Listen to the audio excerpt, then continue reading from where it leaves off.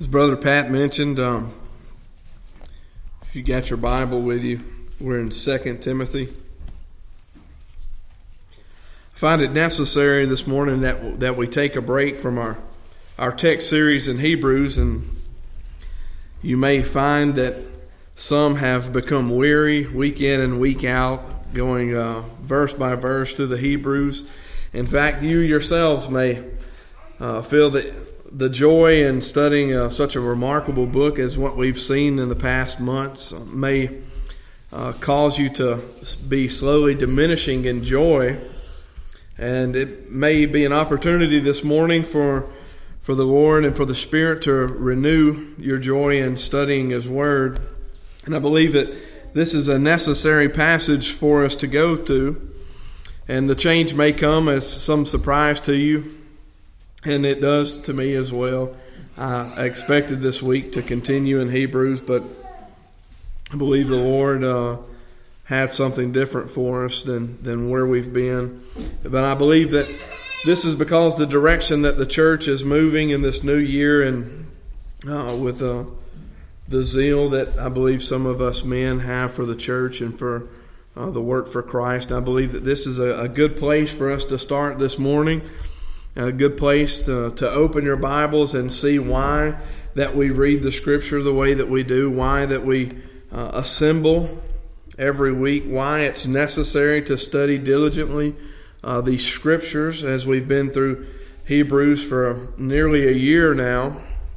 And I think that the second book of Timothy, chapter 1, the second book of Timothy in the first chapter, that is, that there is a monumental statement made by Paul. In fact, many monumental statements, but I believe it's something that the church can certainly build upon, and something that we should all read together. So I'll ask that you turn there, and we'll read it, and then we'll go to the Lord in prayer. I want to read the first 14 verses. Another change for you this morning. 14 verses. It says, Paul, an apostle of Christ Jesus, by the will of God, according to the promises of the life that is in Christ Jesus, to Timothy, my beloved child, grace, mercy, and peace from God the Father and Christ Jesus our Lord. I thank God whom I serve, as did my ancestors, with a clear conscience, as I remember you constantly in my prayers night and day.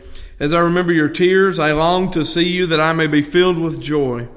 I am reminded of your sincere faith, the faith that dwelt first in your grandmother Lois and your mother Eunice, and now I am sure dwells in you as well. For this reason I remind you to fan into the flame the gift of God which is in you through the laying on of my hands. For God gave us a spirit not of fear, but of power and love and self-control.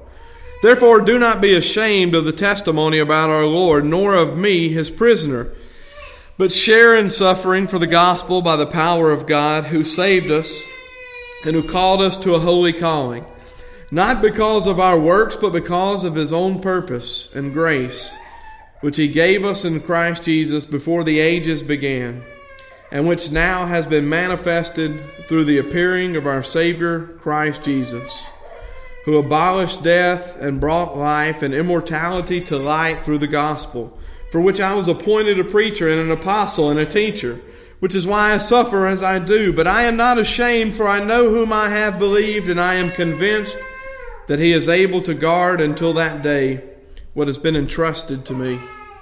Follow the pattern of the sound words that you have heard from me in the faith and love that are in Christ Jesus. By the Holy Spirit who dwells within us, guard the good deposit entrusted to you. Father, as we come to you this morning, Lord, we just ask for you to reveal to us the truth in this Scripture, to see Christ in his marvelous gospel, Lord, to see our responsibility as man, Lord, that which you have entrusted us with, Lord, that we would be found faithful, that we would be found eagerly serving, God, that we would serve your church and your people, Lord, that we would serve even the lost, so that they, as Paul has said, that they might be one. God, we just pray this morning for an abundance of your grace and mercy and discernment as we look to your word. to know Christ more, Lord, to love Him and to serve Him. Lord, we pray for your church universal. We pray for the local church, God, and we pray that you would be glorified and that you would be truly worshiped and exalted today. In Jesus' name we pray. Amen. I don't necessarily plan on going long, but sometimes James keeps tabs on me. And I heard something this week by John MacArthur. And as he talked about worship, he said that oftentimes he would be criticized for a long sermon, and people would say, with sermons that long, how is there any time for worship? And his response is, with sermons that short, how do your people know what worship is? And so I hope you would take that to mind if I was to go over today. But I believe this is a very important study for us this morning. And so I want to look back, beginning there with verse 1. Paul begins here, an apostle of Christ Jesus by the will of God according to the promise of the life that is in Christ Jesus. He's beginning here with, like many epistles, accrediting to himself this title and this establishment in Christ that is his apostleship. He's not boasting in the flesh, but he's boasting in Christ, that Christ has appointed him to such a high position, such an important position. And this is not simply just Jesus, but this is Jesus that is the Christ. This is Jesus that is Lord. And this, although we have seen it many times and have studied it, and I've made mention of it each time that we're in an epistle of Paul's, because he most often begins the letter this way. We've looked at it, and we have come to realize that it is a very important statement. It's not like, Brother Charlie signing something deacon, or me signing something pastor. Paul is signing apostle, one who is appointed by Christ. One who has seen Christ in the flesh. One who has been a witness to all these things. Yet he says all the things that he have witnessed is such a marvel. Yet it is minuscule in light of what has been written in the Word of God. That Word which the apostle is to bring. The sent out one of God. And so many times we see this statement and we often look over it and don't give it such credit that we should, and see how wonderful it is, how powerful a statement that one will be an apostle. And that this statement should also serve to us as a reminder as to why we are here today gathered as the church. We're not in the church, we are the church. We're gathered as the church because Paul was an apostle of Jesus Christ. There's a great calling upon Paul's life this time, and we should recognize that because of Paul's great calling, there is in fact a church. And the church is following the very same model of worship that Paul followed. It's worshiping the very same God that Paul worshiped. And Paul is doing what he should for the sake of the gospel and for the name's sake of Christ, as should the church today. And so what I would submit to you is that you, saints of Christ, are to identify with Paul, as Paul identifies here with Jesus in this title, apostle. And the verse really tells it all. By the will of God, according to the promise of the life that is in Christ Jesus. Without that finishing part of the statement there, we really are left in our own minds to kind of wonder what he's saying as he calls himself an apostle by the will of God. But he says this is according to the promise, to the life that is in Jesus Christ. And it tells us all that we need to know. This is the reason for Paul's apostleship. Because it's God's will. Because it's the promise of life that is in Christ Jesus. This is why Paul is sent out. Because these things are true. Because God wants him to minister. And God wants him to minister the gospel of Jesus Christ. So that some would have life in his name. That Christ is glorified. That Christ is magnified. And that he is exalted. This is the reason for apostleship. This is the motive behind the letter as it is written here to Timothy. This is Paul's new desire. You may ask, why is this Paul's new desire? Well, this new desire is really a symbolic fruit of the changed heart that belongs to Paul, a persecutor of Christians, a hater of Christ.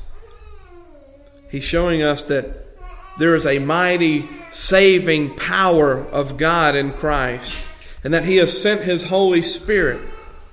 We saw it last week as Jesus was speaking to Nicodemus, this great man of the Jews, in John chapter 3, and Jesus, answers Nicodemus, "Truly, truly, I say unto you, unless one is born of water and the Spirit, he cannot enter into the kingdom of God."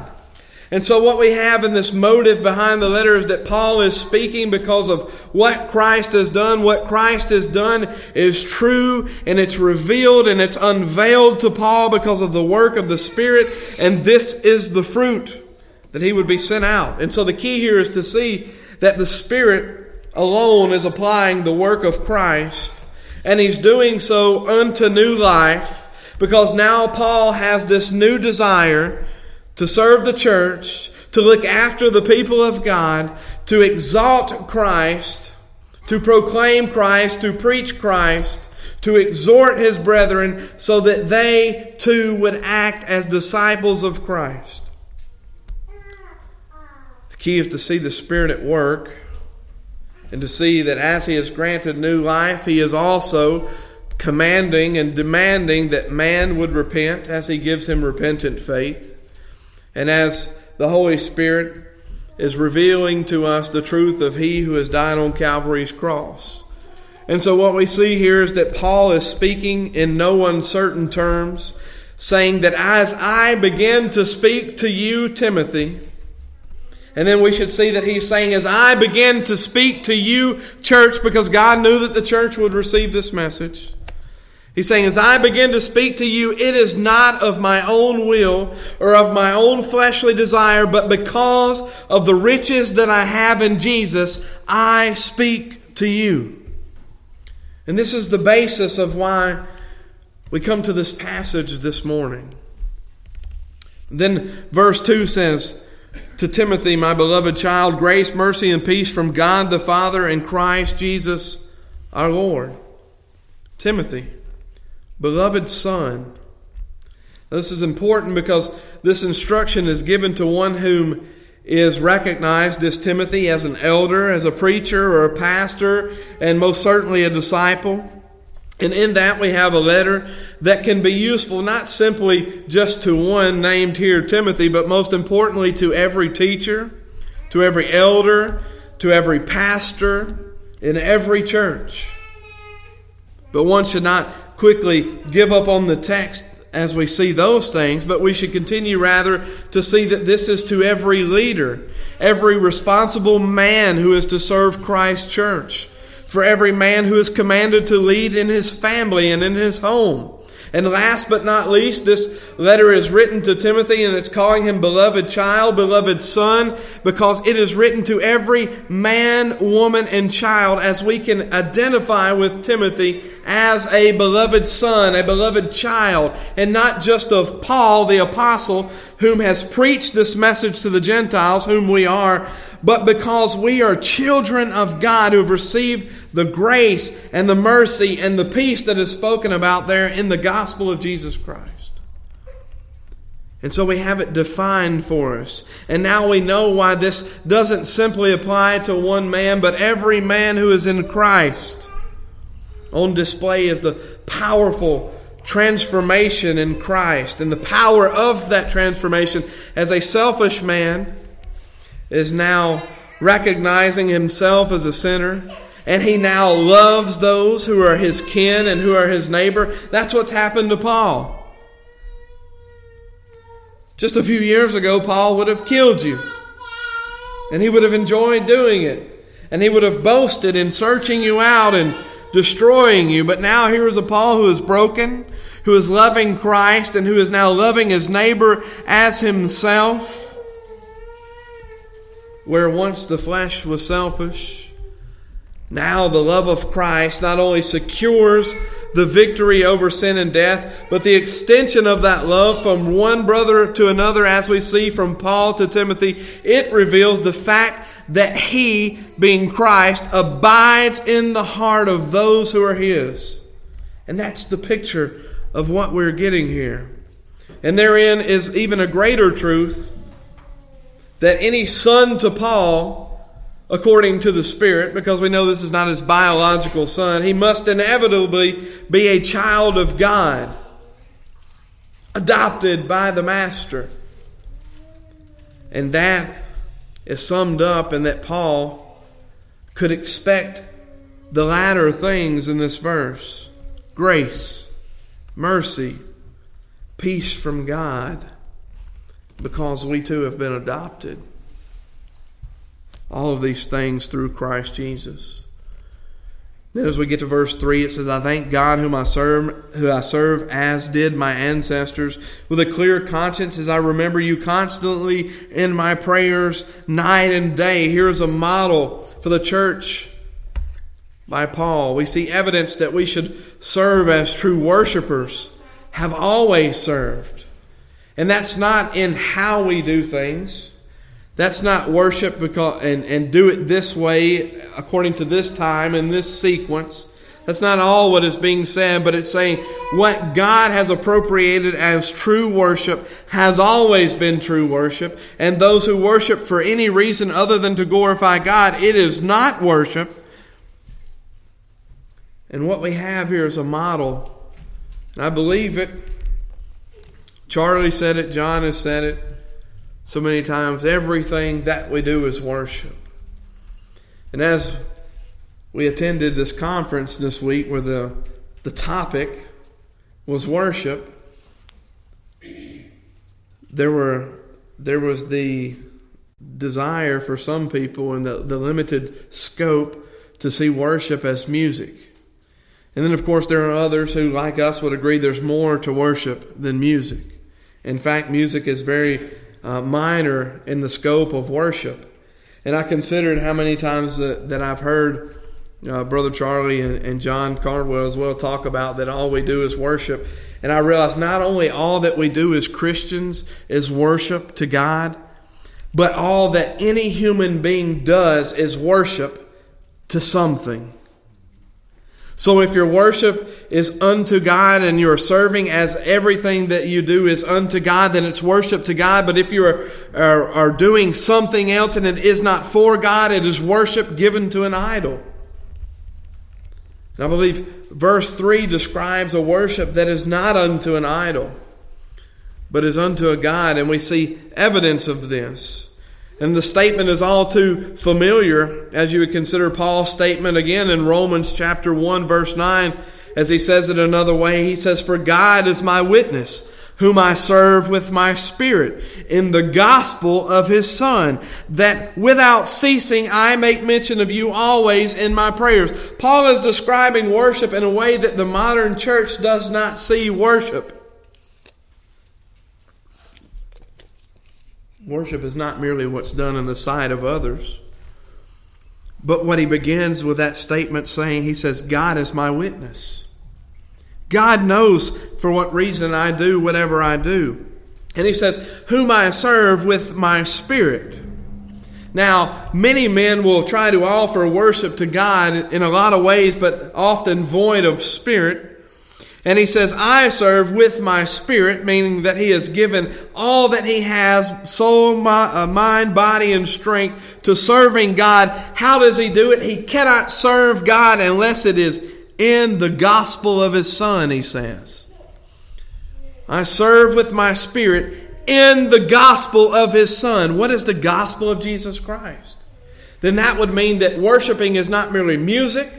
Worshiping is not merely coming together on Sunday, but anything that we do according to the gospel of Jesus Christ. If we are out evangelizing, if we are praying, as he says soon after that, we are worshiping God, and He is the witness to the worship. In fact, I would say that if God is not a witness to our worship, there is no worship to God. This reveals that there was no conflict in Paul. Although being a Jew, to worship and serve as he had, he was not bothered by it. The culture would not determine Paul's worship. The culture would not determine Paul's service to God, but rather God alone would sanctify it. God alone would purpose it.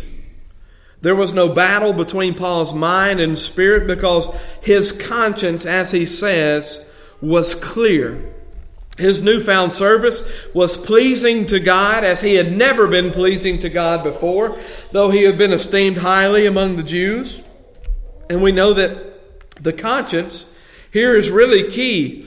And the conscience is indeed given to God as Paul is describing this. We've learned in the past weeks that its purpose is to serve the man of God, to reveal the truth, to show him the difference between wrong and right, that the man may truly worship in spirit and in truth. And to sever such a conscience would mean that there is rebellion in our hearts against the one that we say we assemble here today to fellowship with and to offer our worship to. And Paul is telling us what that must look like. And that the conscience is there to serve the believer, that he may serve Christ. Paul says in Acts chapter 23, verse 1, "And Paul, earnestly beholding the council, said, 'Men and brethren, I have lived in all good conscience before God until this day.'" He's not letting man decide what worship looks like. And we as a church should not allow past church. We should not allow the pastor of the church or the deacons or any elders to determine what worship looks like. But we together should decide what the Bible, because the Bible is God in the flesh, God speaking, the Word became flesh, it says, John chapter 1. This is who describes to us how worship must be conducted. What is worship? How it is to be given and offered to God with this clear conscience. The conscience as well points men to righteousness. But Paul also said their conscience being weak is defiled. And so we have for us a strong urging to watch after even the conscience, because a defiled conscience is a weak man. And a strong conscience is a man that is being pointed to Christ. Paul was able to serve because he preached an unchanging gospel. The only gospel to ever exist, the only gospel to ever save. For this reason, he was stricken, yet nonetheless relieved in mind that he was truly serving God as he had never served before. To serve God properly. And then the text goes on to say that he was constantly praying for those who were his brethren, night and day. Then verse 4, "As I remember your tears, I long to see you, that I may be filled with joy." He loved to see the people of God. Why are we here? Do we feel as Paul felt about this assembly? And as we move to verse 6, we see the progression of the kingdom through the foolishness of preaching. "I'm reminded of your sincere faith, the faith that dwelled first in your grandmother Lois and your mother Eunice, and now I am sure dwells in you. For this reason I remind you to fan the flame, the gift of God which is in you, through the laying on of my hands. But God gave us a spirit not of fear, but of power and love and self-control." We're seeing the progression of what the gospel does. Transforming Paul, molding Paul, causing Paul to care for those whom he never cared for, causing Paul to preach what he had never preached, causing Paul to bend the knee where he had never bent. And we see that this is from generation to generation, to the next of God's people, earnestly and joyfully transmitting His word with power and authority from heaven. This is a command not simply given to Timothy, but is given to the entire church that belongs to Jesus Christ. Read again verses 5 and 6. I am reminded of your sincere faith. A faith that first dwelt in your grandmother. This must be a faith that is not new to us. A faith that is not some new spin on Christianity, and we'll see why later that is important. For this reason, I'm reminded, and I remind you, to fan into the flame the gift of God which is in you. Paul here is in no way doubting the faith of Timothy. I'm reminded of your sincere faith. But what Paul is doubting here, and what Paul is really calling into question, is the movement of that faith within Timothy. Where is the movement? Where is the execution of your faith? Where is the fruit being labored over? And Timothy is being exhorted here to engage his gifts and to fulfill the commands of God, the commands of God's Word, in simply preaching Christ. I say simply because it is in fact very simple. Man alone cannot preach Christ unto salvation.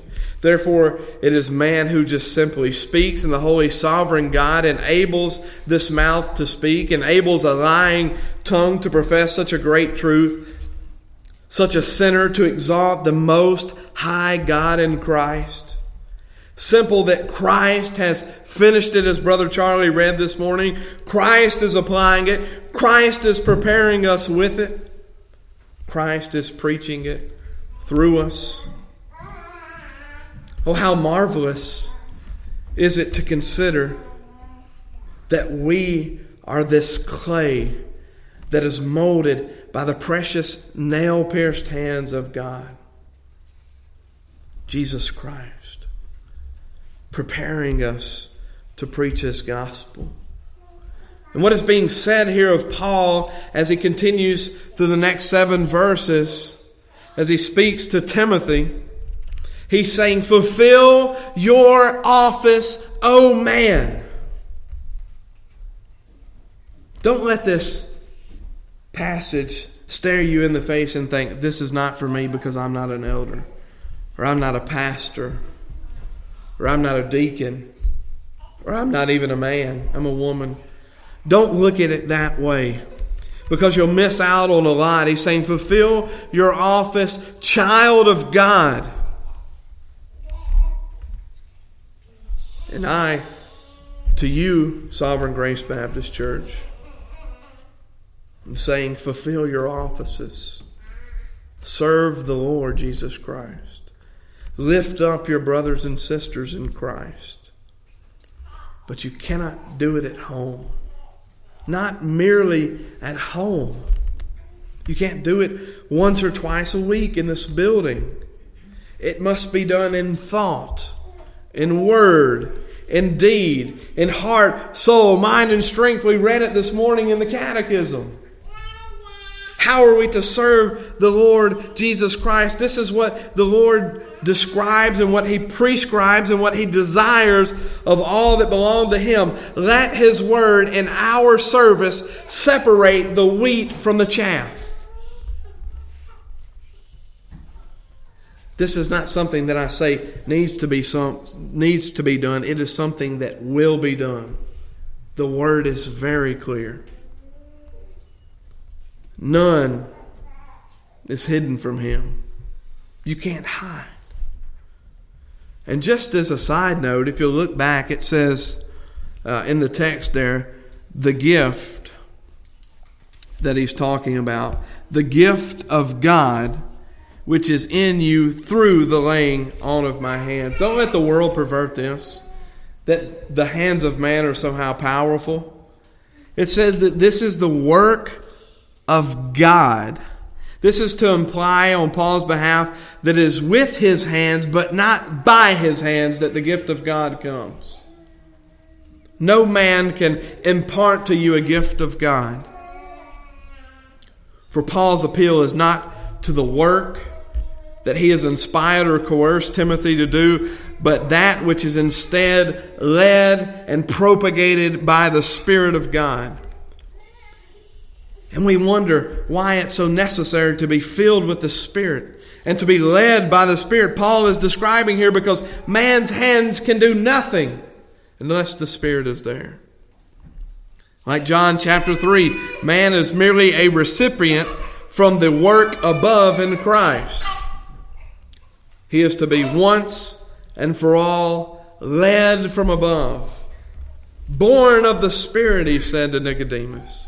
The work of Christ's Spirit. And then we get to verse 7. For God gave us a spirit not of fear, but of power, love, and self-control. Verse 7 takes away all of man's excuses. Every excuse that you have not to assemble, not to come, every excuse that you have not to evangelize, not to preach the gospel, not to proclaim that Jesus is the only way, here it is given. No excuse. A spirit not of fear, but of power and of love and of self-control. One that we would not be fearful of how someone would react to our presentation of the gospel, or how someone will view us, or that they'll hate us, or that they'll mock us, or that we don't like talking to people that we don't know. Not a spirit of fear. That is not a spirit of God, is what the Bible is telling us. Now you're like, well, I'm like Moses. I'm not really a good speaker. Forget Aaron here, because the Bible says He has given us a spirit of power. A spirit of power to proclaim the gospel of Jesus Christ. And then it says a spirit of love. A love that is so controlling that it says this person will go to hell unless they hear the gospel of Jesus. And you have the power to proclaim it. And self-control. To know how to use the sword of the Spirit. To know how to walk uprightly, so that we do not cause to be accounted to Christianity something that is of the flesh, so that we're truly protecting the gospel, living the gospel, modeling the gospel, that we do not taint the gospel in the eyes of the unbeliever. All of these excuses taken away. And you'll notice that the excuses are taken away because we are not doing the work. The work is in Christ. The work is by the Spirit. We must only preach, proclaim, confess, believe. Then we get verses 8 through 13. Therefore, do not be ashamed of the testimony about our Lord, nor of me, His prisoner, but sharing in suffering for the gospel by the power of God who saved us and called us to a holy calling, not because of our works, but because of His own purpose and grace, which He gave us in Christ Jesus before the ages began, and which now has been manifested through the appearing of our Savior Jesus Christ, who abolished death and brought life and immortality to light through the gospel. Look what it says: abolished death and brought to life the immortality to light through the gospel. When I think about Jesus conquering death, I think about, in simple terms, a wrestling match or boxing match. The difference is that when Christ defeats death, there will be no rematch. There is not a second chance to be overcome by death and by sin. Christ holds the title. Says that He has abolished it. He has defeated it and abolished it, meaning it is gone. No hold on the believer. He says, for which I was appointed as a preacher, an apostle and teacher, which is why I suffer as I do, but I am not ashamed, for I know whom I have believed. There is no doubt in Paul's mind. He is not making an ignorant decision or a guess. He says, I know with certainty whom I have believed. And the one whom I have believed is not one to be doubted, but this is the Jesus who is the Christ. And I am convinced that the truth has come forth and the evidence is overwhelming to Paul. I am convinced that he is able to guard it until that day. That what has been entrusted to me. Then he says this: follow the pattern of the sound words that you have heard from me, in faith and love that are in Christ Jesus. And then we arrive at verse 14. By the Holy Spirit, may these things be done, who dwells within us, guard the good deposit entrusted to you. What does it say there in the King James, Brother Charlie? Verse 14. The good thing which was committed unto thee, keep by the Holy Ghost which dwelleth in us. Paul is talking there about a treasure.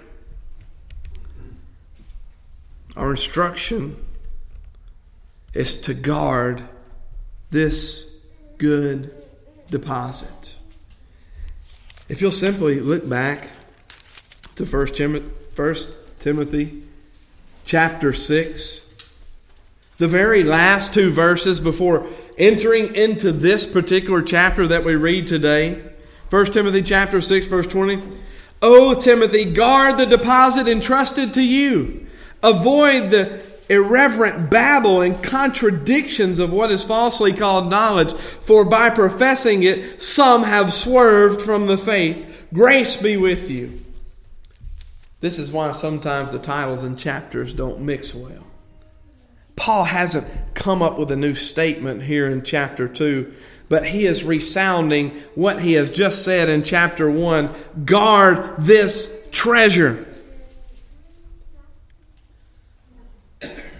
Guard this treasure. It's not just any treasure. It's the treasure that is backed, that is solidified in solid Bible doctrine. Why is doctrine important? Because he says it. And so what I'm saying here as I preach the message is I'm preaching to you about my responsibility.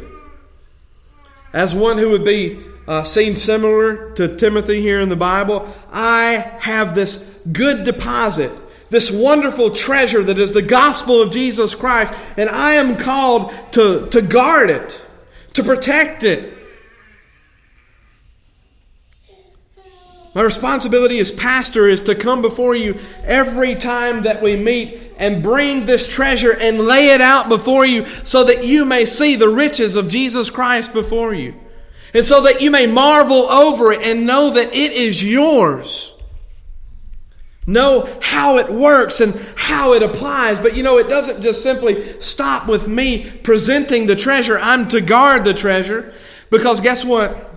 The wonderful thing about this treasure is that the treasure is to be guarded.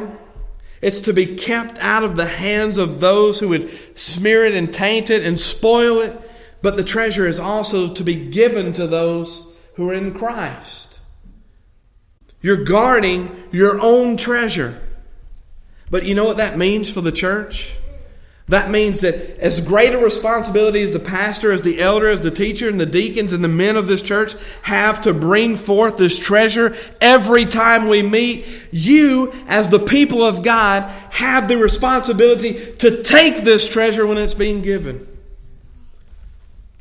Not to just sit in a pew and say, this message isn't for me this week. This is your responsibility. God is laying out a treasure before you in Jesus Christ and His gospel, and we are to take it up as a church. And not just as a church, but we're to take this gospel and to continually display these gifts that God has given us to proclaim this gospel to someone outside these walls. Protectors of what is good, keepers and sharers of this great treasure. Do you know why? The treasure is the gospel. The gospel of Jesus Christ. The gospel that saves, right? And so this deposit is being given to the church, that the church would take this treasure, this gospel, this message of Jesus Christ, and share it with others. And what does the treasure do? The treasure grows. The treasure gets larger. But the key is here in what he says. He says, back a few verses where he says, I am persuaded, I am sure, I am certain about this one whom I am believed in. I am persuaded, I am convinced that He, through the Spirit, is able to guard it. And he's using Paul. But he calls it this in verse 14, a deposit. You know what's wonderful about a deposit? The one who owns it is coming back for it. There is a time limit on a deposit. Christ is coming back for His treasure. His treasure is everything that the gospel has built. We as a church often look to the pulpit, to the teacher, and we determine based on what is said on a Sunday morning or a Wednesday night service, well, that just wasn't that good.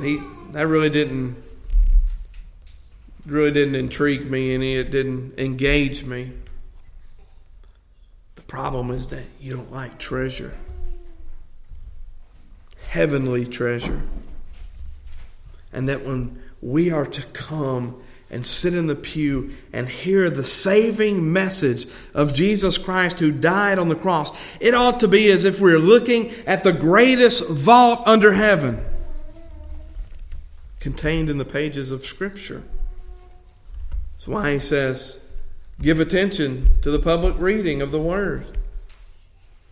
When you come to church, if we had a 14-year-old preacher in the making giving the most basic sermon you've ever heard, rest assured that God is giving a treasure in Jesus Christ through that.